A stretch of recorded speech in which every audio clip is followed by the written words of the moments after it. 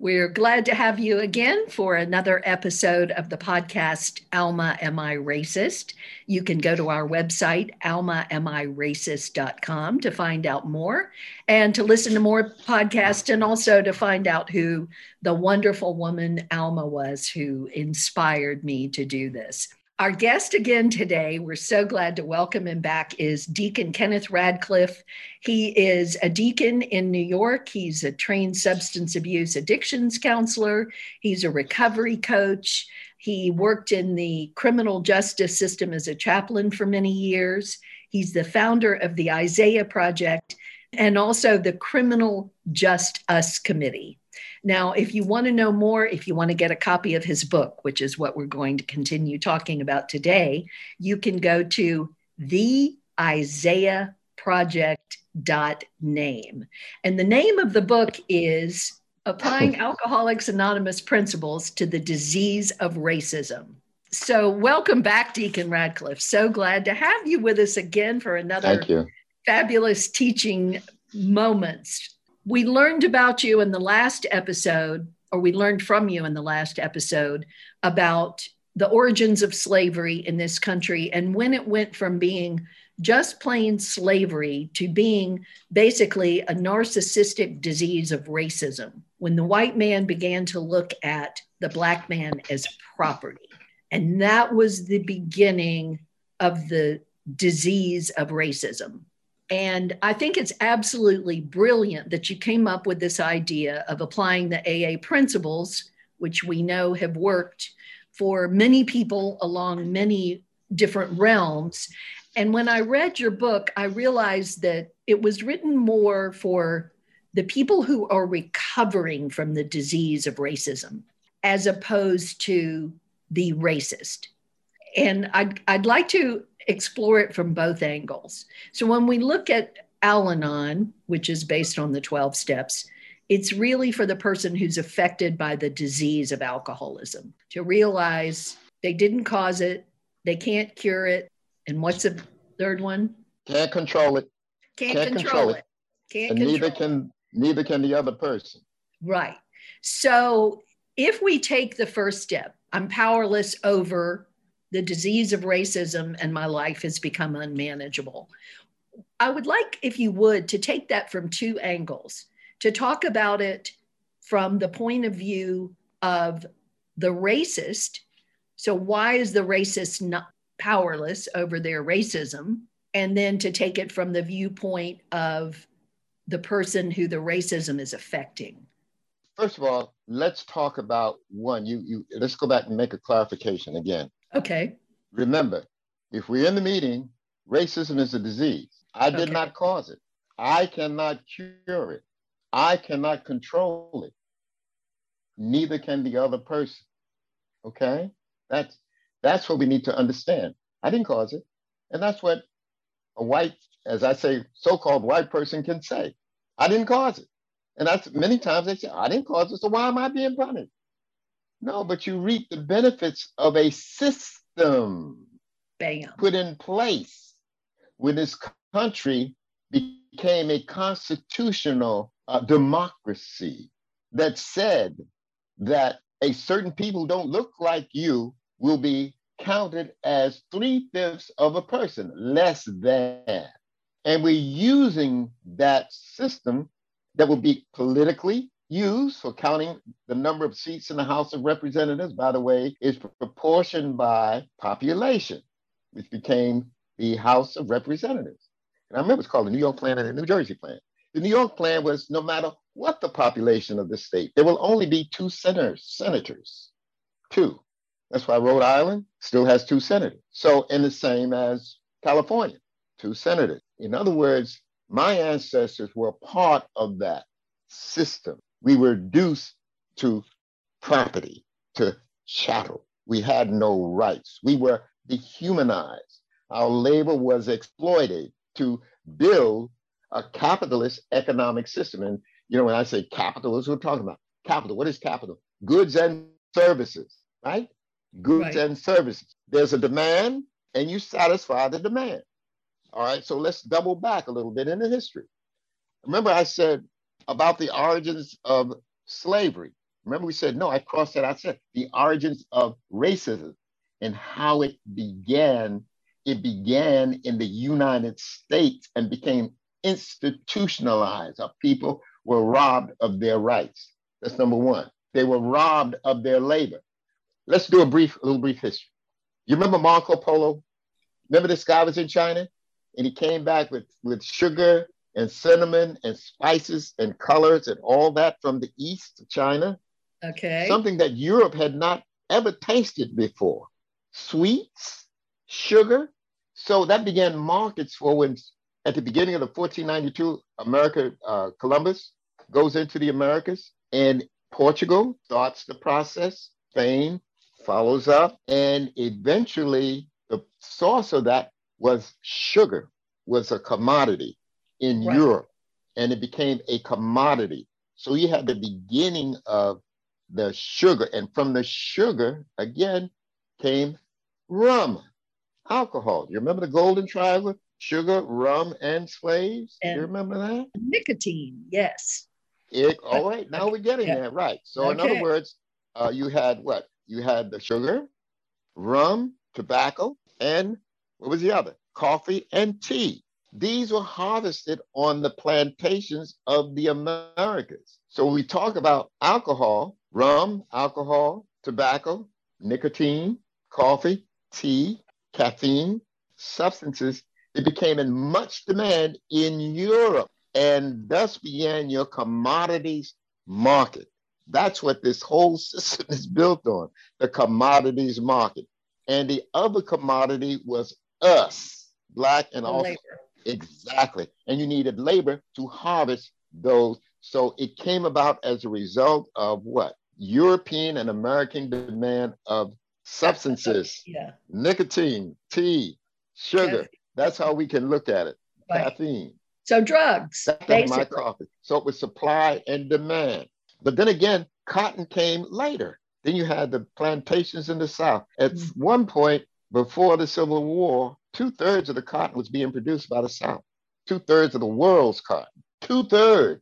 So I can never look at Little Women and the women wearing all these gingham dresses and all of those, even the Rothschilds are wearing these and looking at all those cotton. And I can't look at it different without being traumatized. Right. Where did that come from? So this slavery, this was built on a commodities market. So you got, by the time the Philadelphia Convention came into being in 1787, this commodities market, what do you have? Shipping, you had to insure it, you had to have labor, and once you had to have investors. Then we talk about Wall Street. So all of this was built on the backs of people counted because the people who were dominating felt it was their divine right because they had the blessing of the religious leaders. Okay, now go ahead. You want to ask more questions? Well, no, I was just going to say, and I think this goes to whether we think of ourselves as racist or not, we have benefited tremendously from these systems. And white people need to wake up and look at that. We benefited. My father came from absolutely nothing during the Depression. He was the first of 7 children to graduate from college. He went on to become an attorney, to make a lot of money, to have like a little kingdom. But the difference is my father was white. He got in trouble as a teenager and was sent to military school. If he had been a Black man, he wouldn't have had that benefit. He got that benefit of the doubt. He might have been dead. Exactly. Yeah. And that's the thing. It's like, oh, I worked hard for my money and I come from nothing. But I had to sit back and look at, okay, but my father was a white man. That is the difference. And that is how I benefited. And because of his work and what he did, I benefited. I inherited property. So for white people to say, I benefited nothing, I mean, I live in Atlanta. This whole town, this whole country, this whole Southern, it was built on the backs of Black people. And I don't understand why that is so hard to own.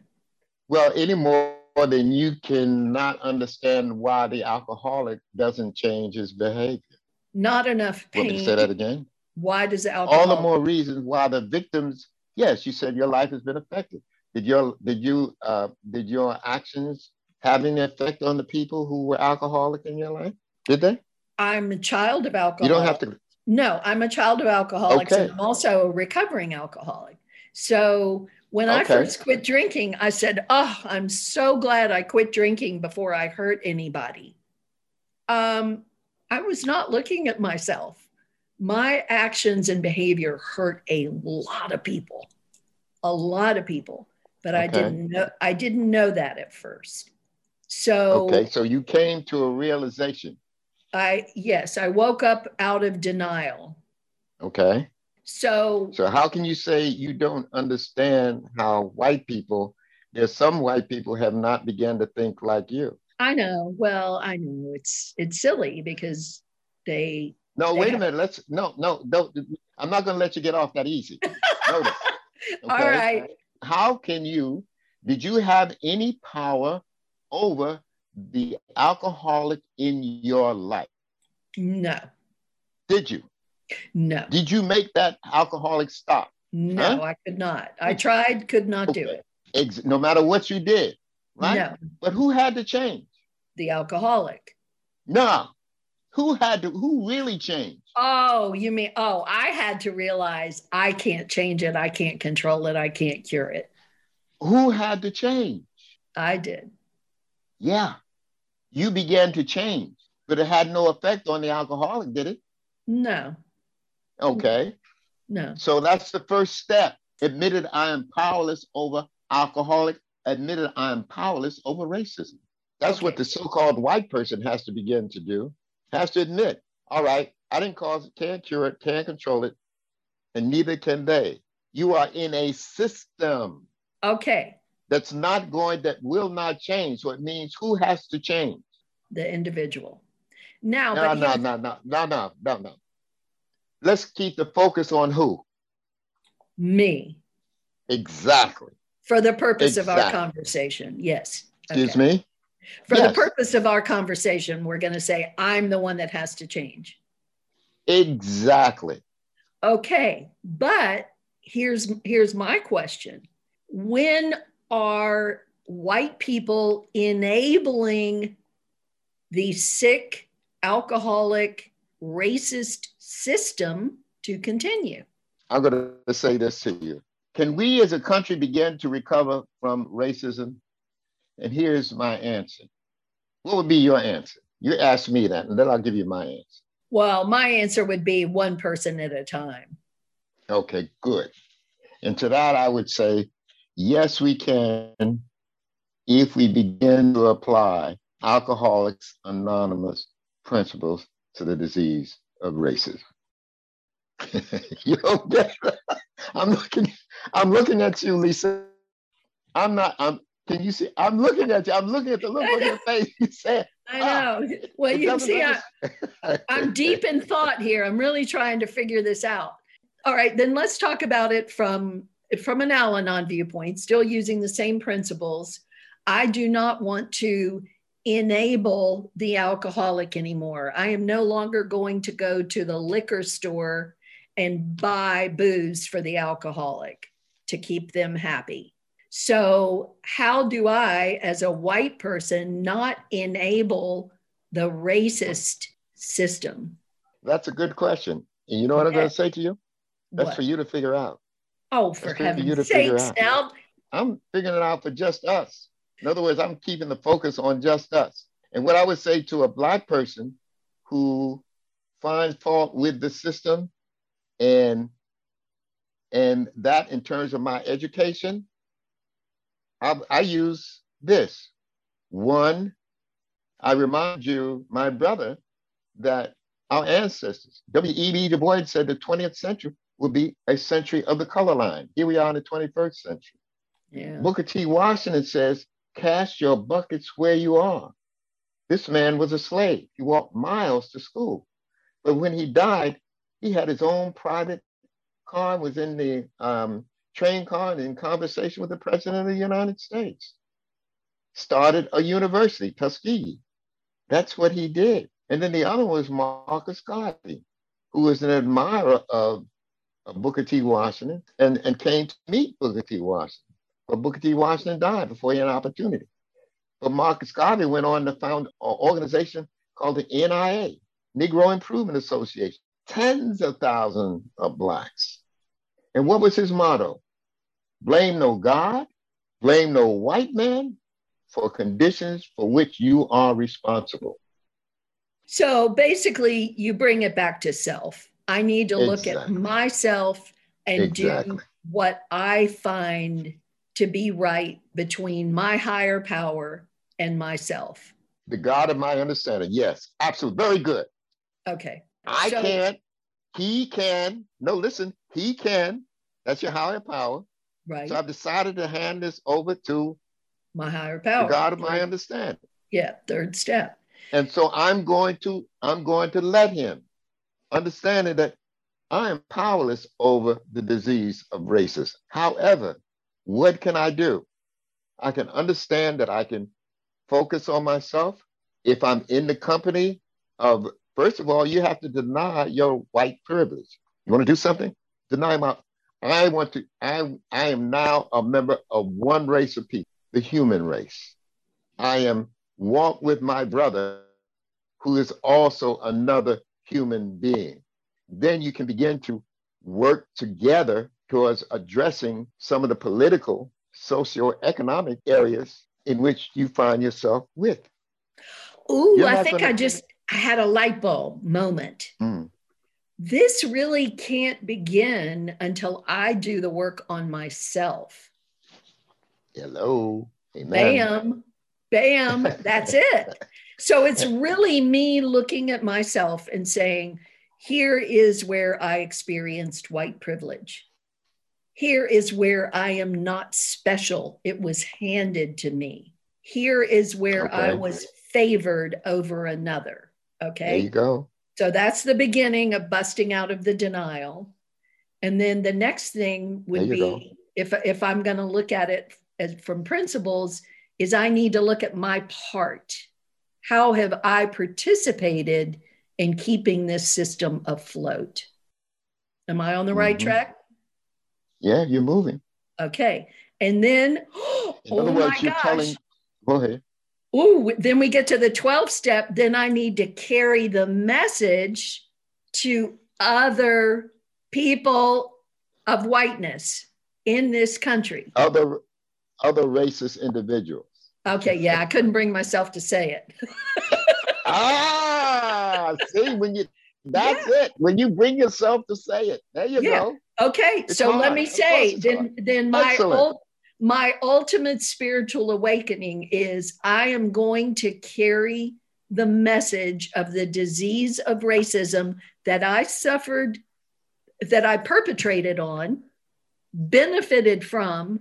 I'm going to carry that message to other white racists in this country to let them know they can also recover too. From my experience, strength, and hope. From my experience, strength, and hope. You're carrying that story, educating. I feel so much better now. Thank you. Because, this has been my dilemma. And a lot of the white people I know who are working to become anti-racist and pro-Black are all like, what can we do? What can we do? And so the message there is work on ourselves, and then we carry the message. Do exactly what you're doing. Exactly. Doing exactly what you're doing. But also I want to say something else too. Okay. You got to tell them we have to stop calling ourselves white. We can say white so-called. White so-called. So-called white. Because it is a term that has been introduced in order to maintain privilege. So in order to do that, and if I really want to be an anti-racist, I have to deny my anti-racism. I have to deny my white privilege. Now, that doesn't mean you go sell your house and give it over to somebody. What it means is when you have the opportunity and you've educated people, remember, we are so-called white because it is our privilege that came into existence and this country became a constitutional democracy built on a lie. All right, now I'm going to go slightly off track with something. This is one of the sort of right-wing thoughts that, or little mottos that you hear. The problem is we're calling it racism. If we don't call it racism and if we don't say white and black, then it doesn't exist. Your thoughts on that? No, I don't know what do you mean by that? I don't understand that. Like the whole problem is talking about racism is making it worse. Saying I'm white and I have white privilege and saying you're black makes, and this is not the way that I feel, but I'm just saying this is a movement out there, like, let's don't delineate. That's denying reality. Okay, so that's denying reality. So when you say my so-called whiteness, explain how that is different than denying it. And I'm not challenging you. I'm asking for clarification. No, it's okay. No, it's understandable. First of all, there's only one human race. God made man in his own image and likeness. In his own image and likeness, he made them, male and female. We are human beings. And we did not decide the idea of whiteness, the idea of white and black did not come into the mind of the colonists prior to the signing of the Constitution. They were English, or he was Christian, or he was Arab, or he was Muslim, or he was Hebrew, or you came from the land that you geographically emerged from. Like I said before, if you go to Europe, you're an American. They don't look on you as a white man or white woman. When I go to Europe, they look on me as, well, they'll probably say now African American, but I come from America. They don't say to me a black man. Well, now it's discrimination in terms of all of that. But I'm saying to you is what you as a white person has to do is begin to educate fellow so-called white folks. And I say so-called because historically, you have no history. Where did the white race come from? Where? I can tell you where the black race came from the deep bowels of Africa. But we know it, in Africa is rich. When soil is rich, full of richness, it's deep and dark. What I'm saying to you is that the system, man was made to be co-creators with God. Now I'm getting past that, but what I'm getting at is there was only one race. That's what you can say. If you begin to move in those circles, there's only one race, the human race. Right, but I have to say now, I have heard that excuse used from evangelical Christians to say, I love everybody, I treat everybody the same. There's only one race, the human race. And that to me is steeped in a lot of denial. So how do we keep from jumping ahead? We're not there yet. Well, when you say there's only one race, and he's right, the evangelical is right, there's the human race. He's right. But there are groups of people who have set themselves aside from the rest of humanity. You're the only race, look at it. So-called white folks are the only group of individuals that made themselves special. Yep. With their privilege. You have no power over that. The change begins with you. Right. And the change begins with you saying that looking in the mirror, I'm not a white person. I am a human being. Okay, that's fair enough. Let it begin with me.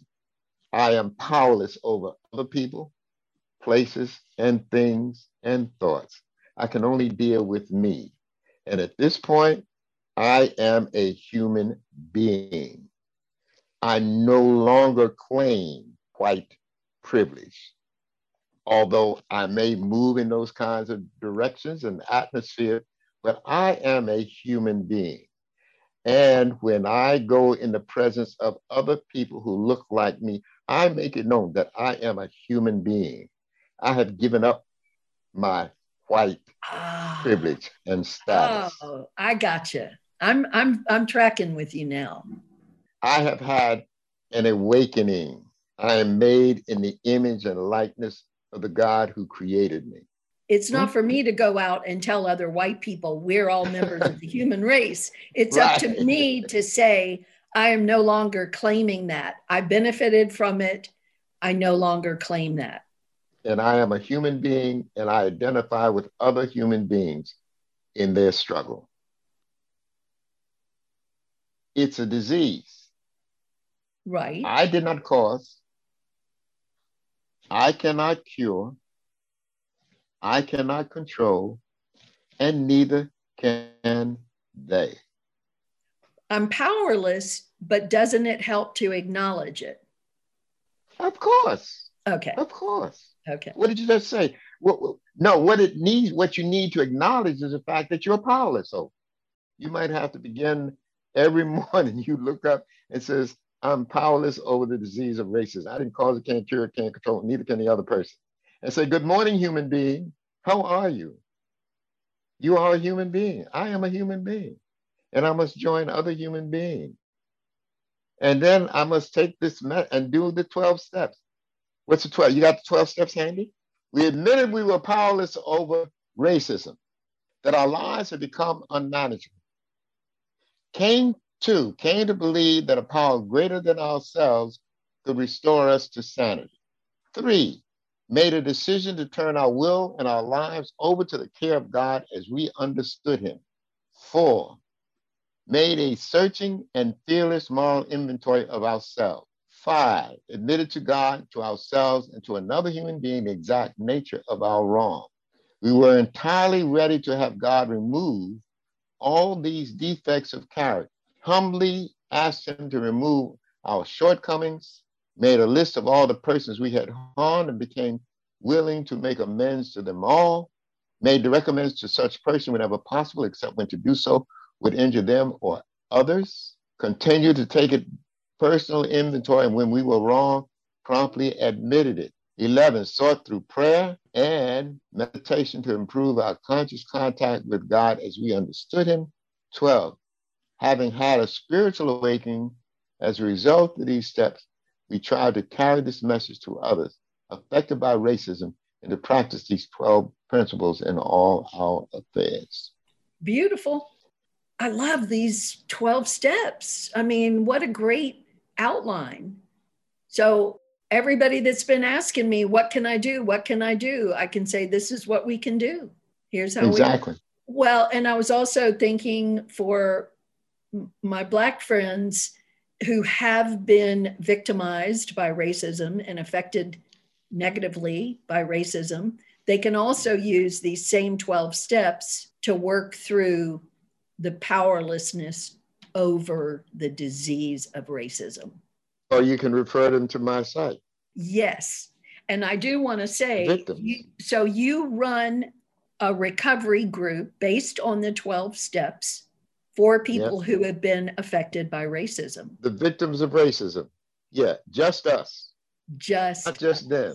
Just us. And not his story. Just us, not just them. See, it's important for people to have an understanding of how did this system start? How did this privilege, you have to have a history and an understanding, pretty much how I've shared it with you. And once you have a commonality of understanding how it came to be. I tell you what, Deacon Radcliffe, I have had, woohoo, a lot of aha moments talking to you. Well, thank you. You are a fountain of knowledge, information, and dare I say, wisdom. Thank you. Deacon Kenneth Radcliffe, you are fabulous. And for people to get more information and to order a copy of the book, The Disease of Racism, Applying Alcoholics Anonymous Principles, please go to theisaiahproject.name. And Deacon Radcliffe's information is on there. You can shoot him an email and you can order a copy of the book. And the only site that you will get an autographed copy, don't go to Amazon. You will not get an autographed copy. You'll only get one from my site. I think that is a great, I'm so happy to have my proudly autographed copy. Thank you again, Thank you. Deacon Radcliffe, for being with us. Absolutely. Thank you. Once again, Deacon Kenneth Radcliffe has been our guest today. He's the author of the book, The Disease of Racism, Applying the Principles of Alcoholics Anonymous to the Disease of Racism.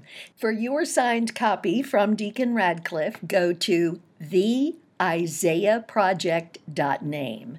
And if you'd like to suggest a speaker or you have questions you'd like to pose to us, you'd like answered, please feel free to send us an email. The address is alma.amiracist@gmail.com. To hear other podcasts and to learn all about Alma, please go to our website, alma.amiracist.com. This is Lisa Smith Henderson. Thanks for joining me today.